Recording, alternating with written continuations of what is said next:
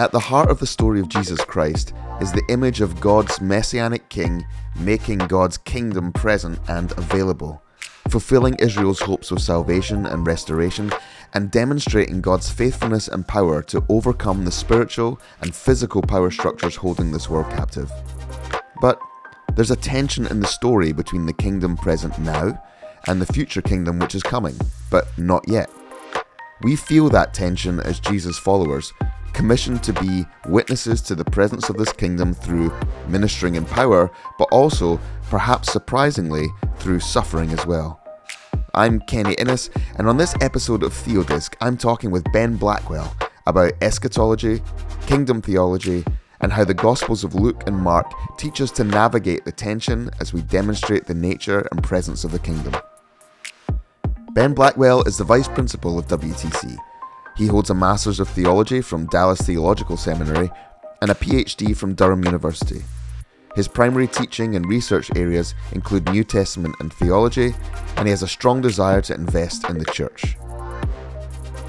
If you're enjoying TheoDisc, please catch up on our previous episodes, leave a review on your podcast platform of choice, and share with your friends. We want these accessible, theological conversations to stir up the faith of as many people as possible. Now, here's my conversation with Ben Blackwell on the subject of living the kingdom. Ben Blackwell, Vice Principal of WTC Theology. Welcome to the TheoDisc podcast. It's good to be here. It's one of my life's bucket list things checked off now to come join the podcast. So really delighted that you've come to talk with us today, and we're going to be looking a little bit at eschatology today, the presence of the kingdom, and really digging into Gospels of Luke and Mark to see how both those gospel writers bring out the reality and of that kingdom, how it works its way into the world. But before we do that, I need to ask you the three questions for every first-time guest so that we can get to know you just a little bit better. So the three questions are really based around things that you return to or that are constants in your life. A book that you return to, a food or a meal that you return to, and a location that you return to. So let's start first with a book. You know, my wife always chides me that I can never pick a favorite of anything, and so this is harder than it may seem. But probably when I think about a book I return to, as far as when I teach in various settings, so between New Testament and dogmatics and ethics and things. So, but Richard Hayes's Moral Vision of the New Testament actually is a book that I've used in all three settings because I think he captures kind of some of the main themes. So actually the stuff we talk about here in Mark is where I first picked that up from him. And but also I appreciate his engagement with not just the text, but how people are reading the text, and so how the Bible's been read and interpreted. Just a key returning theme, I guess, in my own work of how people throughout history have read the Bible. Great. What about a food or a meal? Yeah, food. So biscuits and gravy would probably be the default for me. I was born and raised in Arkansas and then Texas, so the South. And so in that sense, like it will be, if I go somewhere for a breakfast restaurant, that's what I'll come back to. Although my wife is upset that they've now have Taco Bell here in Cheltenham, that she thinks this is not proper food to eat. But it would be, if I'm just by myself here in town, that's what I'd go eat. So we should explain for our UK listeners that biscuits and gravy does not mean a plate of digestives with some OXO on top. Yeah. It's a whole different thing in the States. And what about a location that you return to? Yeah, location. So my parents live in just outside of actually where my wife and I met at university in Southwest Arkansas. I moved from Houston, as you'll know, and share that heritage with you. But there are twice as many people in Houston as the whole state of Arkansas. And so when I go visit my folks, then it's you're just out in the woods, you know. But my favorite place there in Arkansas then is floating on this river, the Caddo River that's right near them. And so either canoe or inner tube, go down there. That's probably my happy place. Amazing. Brilliant. Thank you, Ben. Good to for our listeners to get to know you a little bit before we talk.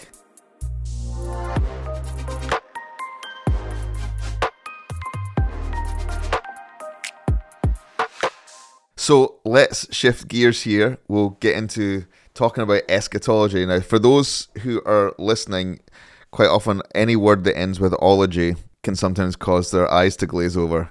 So could we give a brief definition of that term eschatology for those who are listening and might be unfamiliar with it? If you've heard much about it, it usually is end times, apocalyptic stuff, destruction of the world, mark of the beast, who's the Antichrist, all that kind of stuff. But for me, I see eschatology as much more about this movement of God's activity in history. And so it's based off of this idea that something is broken here and now, and that there's this hope that God is going to come and bring restoration. And so it's that mixture of hope and suffering, hope, and restoration, and that history is moving to a point. Usually what leads to a lot of the Old Testament prophetic text where we get the idea of eschatology from, you have these pagan nations that are oppressing you. And so where is God in the midst of that? Just if for the word nerds out there, eschatology comes from the word eschatos, in Greek, just means end or the final things, where things are moving towards. Right. Gotcha. So you've already just kind of hinted there a little bit at the prophets that we find in the Old Testament. Can we talk a bit about what were the eschatological hopes that we find in Israel's story? Particularly, as you say, they find themselves towards the end of the Old Testament in quite a situation of exile and occupation by foreign nations. So what were the hopes of Israel? Yeah, it goes back to kind of the Mosaic covenant, in that sense that God had promised flourishing if there's obedience, but covenant curses. And among those, death is probably the primary one that associated with the covenant curse, but kind of that as a metaphor, I think, for wider forms of unflourishing, whatever that word is, Right, yeah. exile, then that you're kicked out of the land, that you're in this oppressed by these foreign nations. And so that was kind of set up as part of the covenant reality there. And so, of course, most of the historical text in the Old Testament then are talking about the way this devolution or consistent walk away from God, and eventually their sins in the north accumulate and the Assyrians come, and then a couple of centuries later as the south follows in that same pattern of idolatry and social injustice and all these other things that were in separation from God. So then these covenant curses, and particularly exile, is kind of the climax of that. Yeah. And so the hope then, or the expectation, is that even in the Mosaic covenant, so Deuteronomy 30 says that, when you're scattered among these lands, God is still going to come and circumcise your hearts, but also bring restoration and bring you back to the land and restore you. And so in that sense, one of the things about restoration here, so we could just as easily use the word salvation, right? That's what salvation looked like, is coming back to the land, flourishing in community, and then also this internal transformation. And so in that sense, salvation is never in the Old Testament about leaving to go somewhere else. That's actually the problem. It's returning and flourishing here in this worldly place. And so eschatology is oftentimes, what happens when I die, questions float off to heaven or something. And actually, if we take this image from the Jewish prophets that established this hope that the early Christians held on to as well, so that God would come and fix the place that we're at and return us home, yep. Not to leave somewhere else. And it feels like there's a kind of an Edenic element to this as well, because that whole story that you just spoke there is reflective of what happens in Eden, this choice to abandon the relationship with God, the exile out. So how does that play into this sense of both that there's a future point that's also itself a return, and it also involves this creation element as well? It's not an abandonment of what God has created. Yeah, and this is a key point. I think in Genesis, you see this reflection of the blessing and cursing language, which we can easily associate with the Mosaic covenant or the other covenants. So Abraham and Genesis 12, for instance, you have the blessing, blessing, blessing over and over again. But actually, that blessing and cursing language is Genesis 1 to 3 language as well, too. That God, when he created, placed them in the garden, that he blessed them. And when they died, the whole idea of from their sin is that cursing then is corruption of what God's intention is, using that same language of blessing and cursing, life and death. And so in this covenantal restoration that you see in the prophets is actually speaking to the original intent of Eden as well. And so in the prophets, then you get the language of new creation in Isaiah. You get the imagery of Eden, the lion laying down with a lamb, or children playing with snakes, these kind of things, know. And so this separation, this corruption has been undone and restored through the gospel, the good news, right? Even that's a prophetic language there of this restoration. And so in that sense, I think it is, the New Testament very much plays on this Eden, particularly at the end of Revelation, is very explicit, the Eden language as well. So I think it's important that Christian theology here of hope and restoration is not something that was invented by Christians. It's very much just taking forward the story of Israel, of what would be called a restorationist eschatology in that sense. Like, it's a restoration, but it's also, the problem resides within Israel. They need a Messiah that would come and bring this restoration. So we've got this hope of restoration, of new creation. What was the mechanism, or what was the way that Israel was expecting that would come about for them? Yeah, so you have multiple factors, I guess, here. I mean, the primary one that we would think of is the Messiah. I don't know if in the UK, The Chosen, as a TV show about Jesus, is it's popular as it is in the States. But it seems that it's the messianic hope in the Chosen is probably overstated. They keep repeating it over and over. I think it was more like a lot of things, that someday we'll have this, but maybe not in our lifetime. It's often the way we think about, I think, eschatology. In that sense, the coming of the Messiah would be a key element of that. You have other things like Ezekiel and Isaiah, particularly, talk about the coming of the Spirit in a different way, they saw the Spirit active in the Old Testament, so not just radically new, but at the same time there would be a fullness of the Spirit, and of course that plays out in Pentecost and this day of the Lord, right? The other aspect of it, though, too, is that there would be kind of some dramatic tribulation, apocalyptic kind of things. The sun will be darkened, and you see kind of tensions with this in the New Testament as well, how that plays out. And so how the end times really come is some of that trouble has not happened in the same way that we thought about. And where does the idea of kingdom play into that then? Yeah, I mean, I think the Messiah then is the king, right? Coming to establish his kingdom. And between the Old and New Testament, you have some called the intertestamental period. So between the testaments, or scholars talk about it as Second Temple Judaism. Mm-hmm. So the first temple was destroyed when the Babylonians came, and so they rebuilt a second temple. And that temple ran until the Romans destroyed it just after the New Testament time frame. And so in that sense, then Christianity arose within this Jewish hope of the Second Temple period. And so you have a whole slew of texts. So like 1 Enoch is a text, Jubilees, but they talk about what would it look like when the Messiah comes. And basically that the Messiah would come and bring order out of chaos. So again, this is kind of the same themes that we talked about with Eden, about order and chaos are key issues there. And so that this king will come and rule righteously, and he'll bring justice to where there's injustice. And so, of course, with these foreign nations, that's the kind of injustice they're thinking about, is unfaithfulness to God, but also just poor relations, and oppression. So when Jesus begins his ministry and starts preaching, saying things like, the kingdom of God is at hand, that's an eschatological declaration then, isn't it?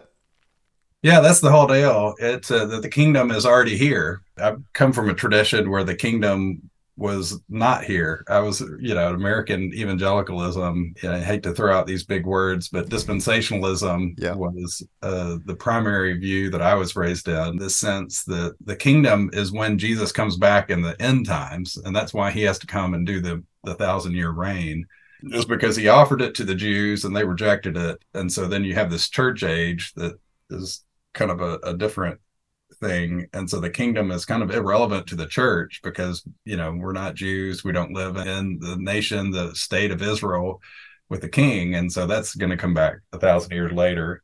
But so much of this whole story is actually recognizing, no, that Jesus proclaimed himself as the one who's bringing in the kingdom of God. He didn't use the word Messiah for himself, but even the Son of Man language comes from Daniel chapter 7, which is the Son of Man receives a kingdom, an eternal kingdom. And so in that sense, the Son of Man is just as much king language as the word Messiah is. If anybody has had me in class before, it's important to know that, Jesus Christ is not Jesus's last name. It's his title. It just means Messiah, so Joseph and Mary Christ didn't have little baby Jesus Christ. It's Jesus the Christ, right? Or so Jesus the Messiah, and that just means he's the anointed one, the anointed king. And so it makes sense then that he is preaching the kingdom of God. Then these two things go hand in hand together. So if Jesus is preaching this message that whatever this end time expectation of God's returning rule and restoration of things is present in the here and now, there's obviously a tension there. For us, we look around and we see the world is still full of violence and pain and trouble. And yet we have this declaration by Jesus that this future restoration is available. So how do we kind of navigate that tension? Yeah, that's the language of already and not yet, or now and not yet, now and not fully. There's different ways that people talk about that. And, a lot of traditions hold to that now. My mother-in-law is a Presbyterian pastor, and so she mentioned the already not yet as such a Presbyterian thing, and I was like, well, no, it's not. I don't know. I mean, I thought Vineyard owned that, or even Charismatics or whatever. I don't know. So a lot of people use that language, but I do think there's some specific things around that, in this sense that the kingdom is here, and so you see that transformation, the work of the Spirit, particularly healing and other forms of communal restoration, even economic transformation through the gospel, but also that there's still suffering that the church goes through. And in fact, the important thing is, we'll talk about this as we look at Mark, is that actually the suffering is not meaningless suffering. It's the suffering that undoes the power of evil in the same way that the cross does that. And so it transforms the nature of restoration and suffering, I think, in that sense.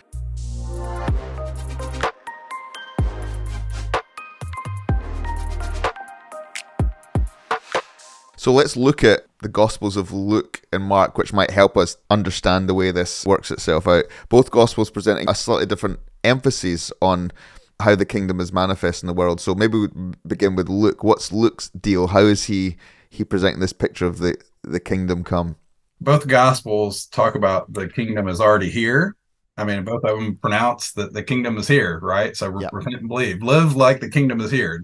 Don't. The kingdom's not coming 1,000 or 2 millennia later. It's here now, because the king is here. They both have that same idea, and then they both present the idea that suffering is part of following Jesus. Bonhoeffer talks about it as costly grace. It's just that this is the nature of grace. And so both speak of the already and both speak of the not yet. However, when we're thinking of snapshots that give us a clear lens on what the already looks like, Luke is quite good on that, particularly in chapters 4 to 10, not just in the sense of what the already looks like, but already how does it look like to be a disciple of Jesus, not just looking at what Jesus did. I think in a lot of ways, this is the tension that happens in both Gospels, is that the stories of Jesus become just Sunday school stories, right? They're nice for children's books, or you get your coloring page for the kids, he's healing the blind man or doing whatever. But when it comes to our day-to-day life, oftentimes we'll turn to the Pauline letters or other texts that are much more like, okay, go do this, you do that. Y'all need to use these gifts this way. It's much more programmatic.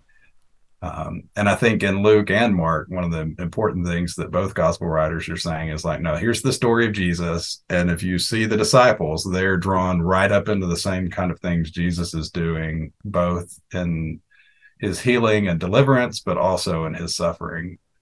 It's very much about the lived reality of the kingdom being here and also the lived reality of waiting for the king to fully come later. So Luke definitely has this emphasis on the proclamation that the kingdom has come and then immediate demonstration of the power of the kingdom at play. Yeah, so Luke 4 is the classic text to go. It's Jesus's first sermon in Luke, and he preaches the sermon from the Jewish prophets, right? Isaiah 61, the Spirit of the Lord is on me because he has anointed me.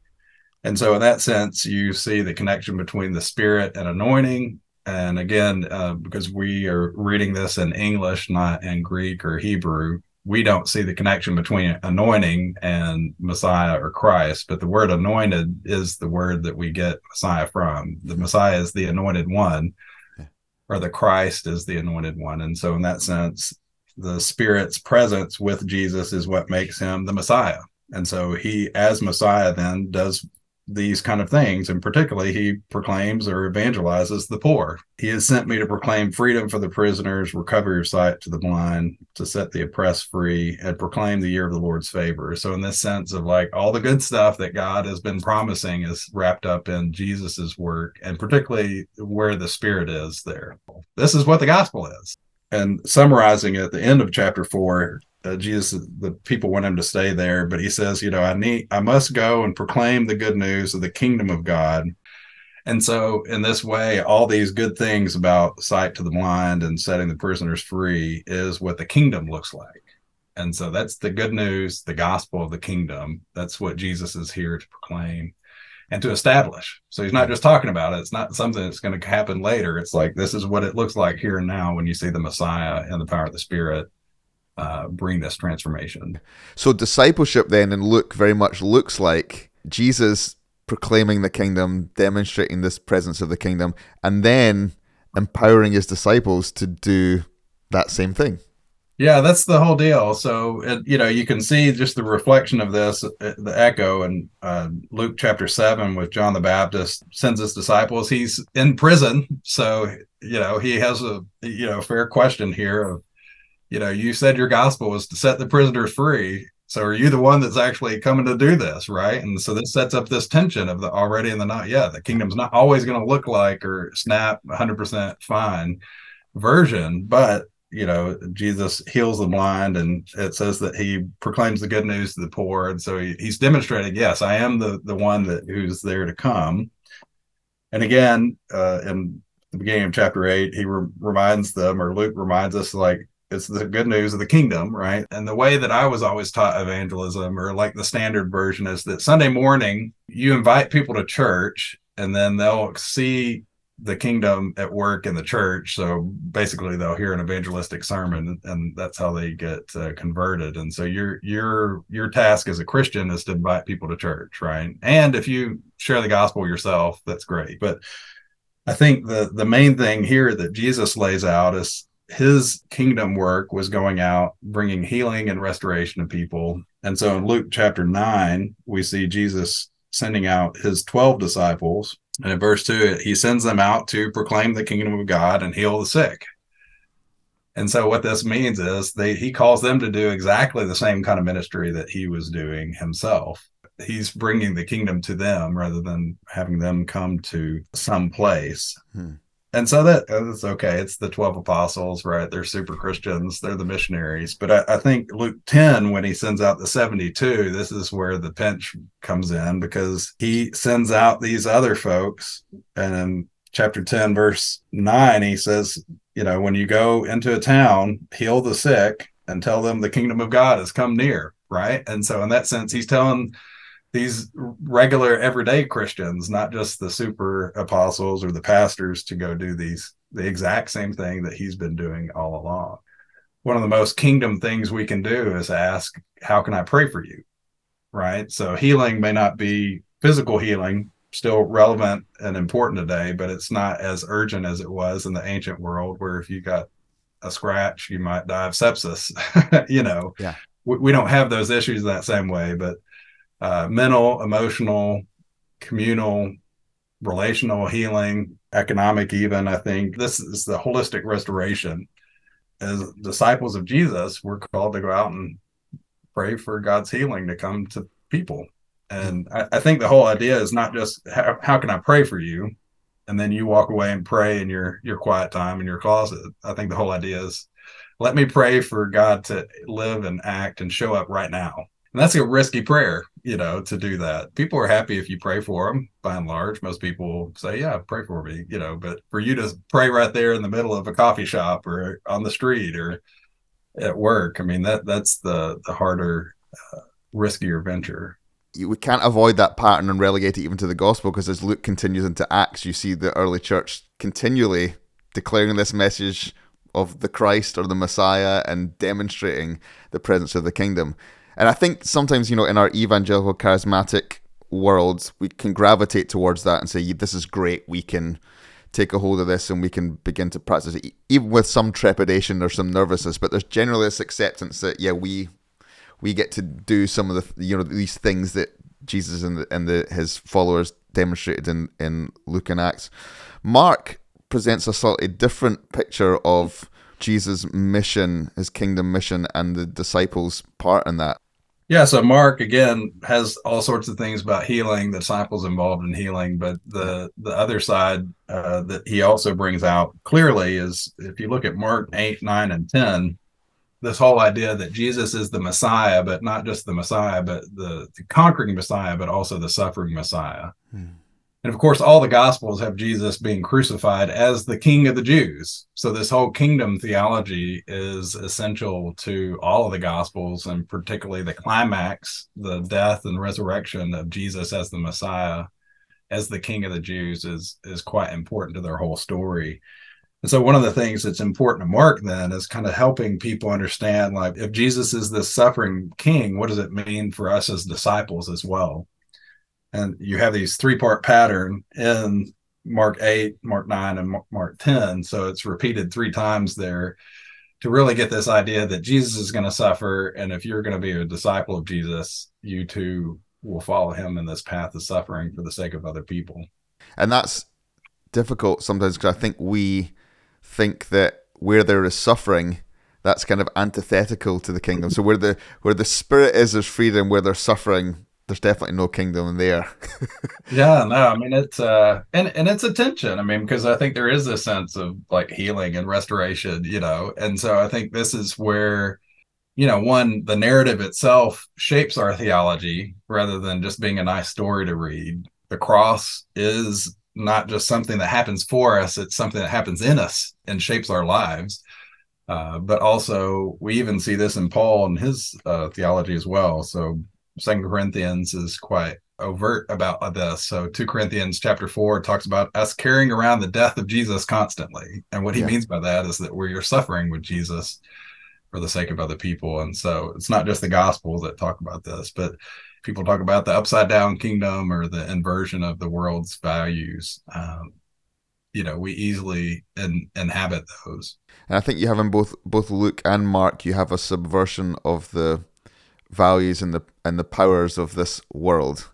But Mark presents suffering as the way that inversion occurs. What is Jesus inviting his disciples into when he says, you have to join me in my sufferings? In Mark 8 is where Jesus goes off on this leaders retreat. So he's in Caesarea Philippi, which nobody knows, the average person doesn't know where that is, but it's outside of town. It's actually outside of Israel. It's up in Lebanon. And just like any leaders retreat, you go out of town, right? And so as you often do with organization, you have your branding campaign. Well, who do people say that I am? Is our message getting out there rightly? And so, they respond, well, John the Baptist or one of the prophets. And so this prophetic image, and that's not wrong, right? I mean, Jesus preaching, calling people to repentance, things like that. But then Jesus asks, well, what about you? Who do you say that I am? And Peter answers, you're the Messiah. You're the Christ. You're the King.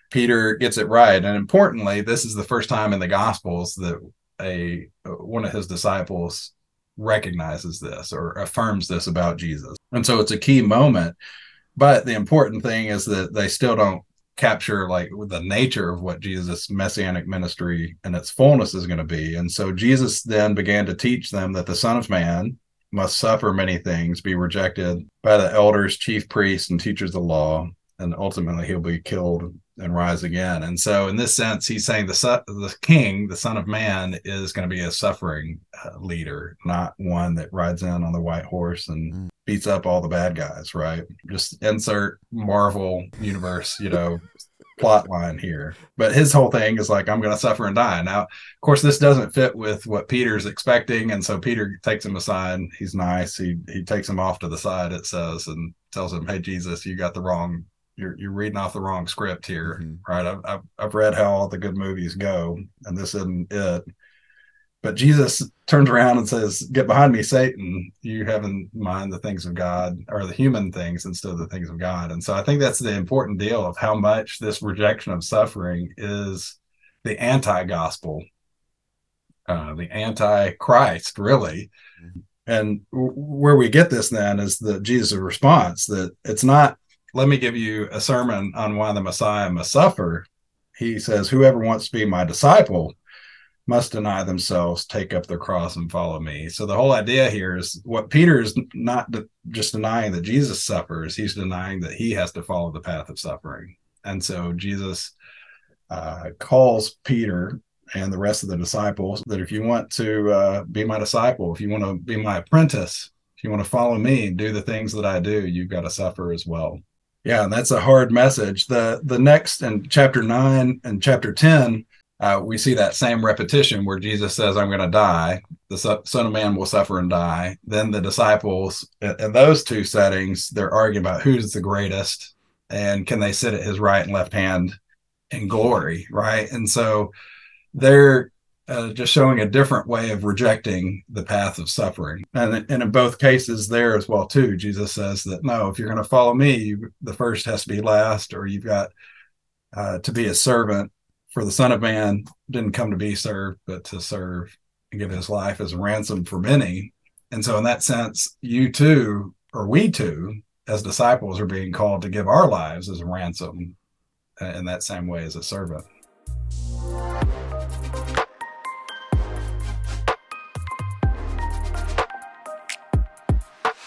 So in the same way that Acts kind of projects forward Luke's message of this, the power of the kingdom present.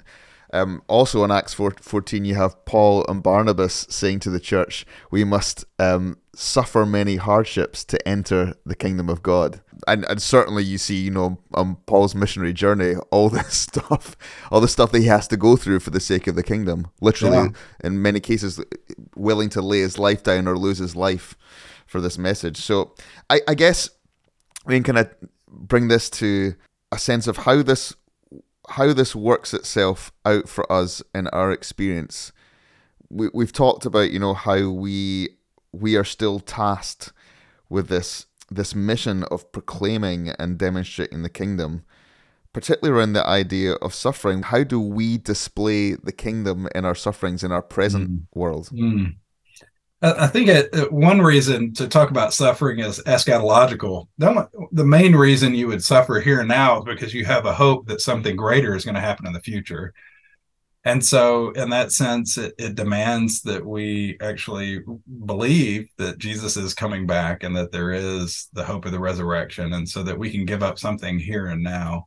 I can speak more into the American political scene, but how Christians engage politics in the States is like, well, I've got to accumulate all this power culturally here and now. And so even if I've got to crack a few eggs to get there and, so maybe be a little bit immoral or whatever, make some deals with the devil, I guess you'd say, that's just the nature of politics. But as long as once we get in that seat of power, we can do all the good things that we think. Right.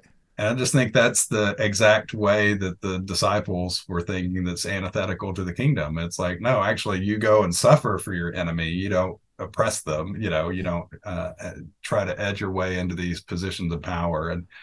But you only do that if you think that I can sacrifice something here and now and God's kingdom will still happen. And so it does take a trust that God is going to have his purposes fulfilled, even if it doesn't look that great for us at the time. And that's basically the message of Daniel. Like Daniel was like, hey, you're going to see success. You're not just going to be oppressed by this king. There's going to be a whole series of kings that follow them as well that are going to be evil and oppressive. And God's kingdom, God's still doing his work in the midst of all that. And so you don't have to control the world events. You control your reaction to the people around you. And one of the things I think is quite important in all this suffering is that, particularly in today, is that people really are have a lack a sense of self, a sense of self-worth. And when you suffer on their behalf, you are demonstrating that they're worth something to you. And so I think in that sense, that's why it preaches the gospel so much. It's like, there's good news in this because somebody thinks I'm worth it to experience this. And so it's just as much evangelistic, I guess, in that sense. I mean, it's not, we don't want to make it mechanistic or instrumental in that sense. It's like we do it because God has called us and out of love. But there are good effects of that, in the same way that Jesus' death on the cross shows us his love for us, right? That we are worth it, and so that we can live that and see that for others. Well, we're kind of running out of time here, but I just wonder if, as we finish, if you might just pray for us that are listening, that we would be able to embrace this whole picture of what it means for the kingdom to come near in and through our lives. It'd be great. Yeah, no, thanks. Well, Father, we often live our lives more according to the idea of karma, that if we're good people, then good things will happen to us. And what we realize, though, is that none of us are good enough for that. And so that we can't manipulate the system to be good and restored, is that we need grace. And particularly, we need costly grace. And so that costly grace is powerful. It brings restoration in life through the healing of the Spirit, but it's also a costly grace that we inhabit in discipleship, Father. And in some ways that we pull back from both. I know that there are times when I don't pray the risky prayers with the person in front of me that I might, and so miss out on seeing that aspect of the kingdom, but also pull back from those opportunities to give up, the current goods of money and time and space to do what I want, when you call us to sacrifice those things for the sake of other people. And so we miss that side of the kingdom as well. And so we pray, Father, that you would help us to live our lives here in the present in light of the future, and just trust that you have our goodness, our flourishing, and the flourishing of this world in your hands, and that in your kingdom we can trust you and all that. So lead us forward as we follow our King Jesus. Amen. Amen. Thank you, Ben, for joining us. It's great to have you. Yeah, I always enjoy it and love the podcast, and just can't wait to continue to hear more. Yeah, and be back. Yeah, that's right.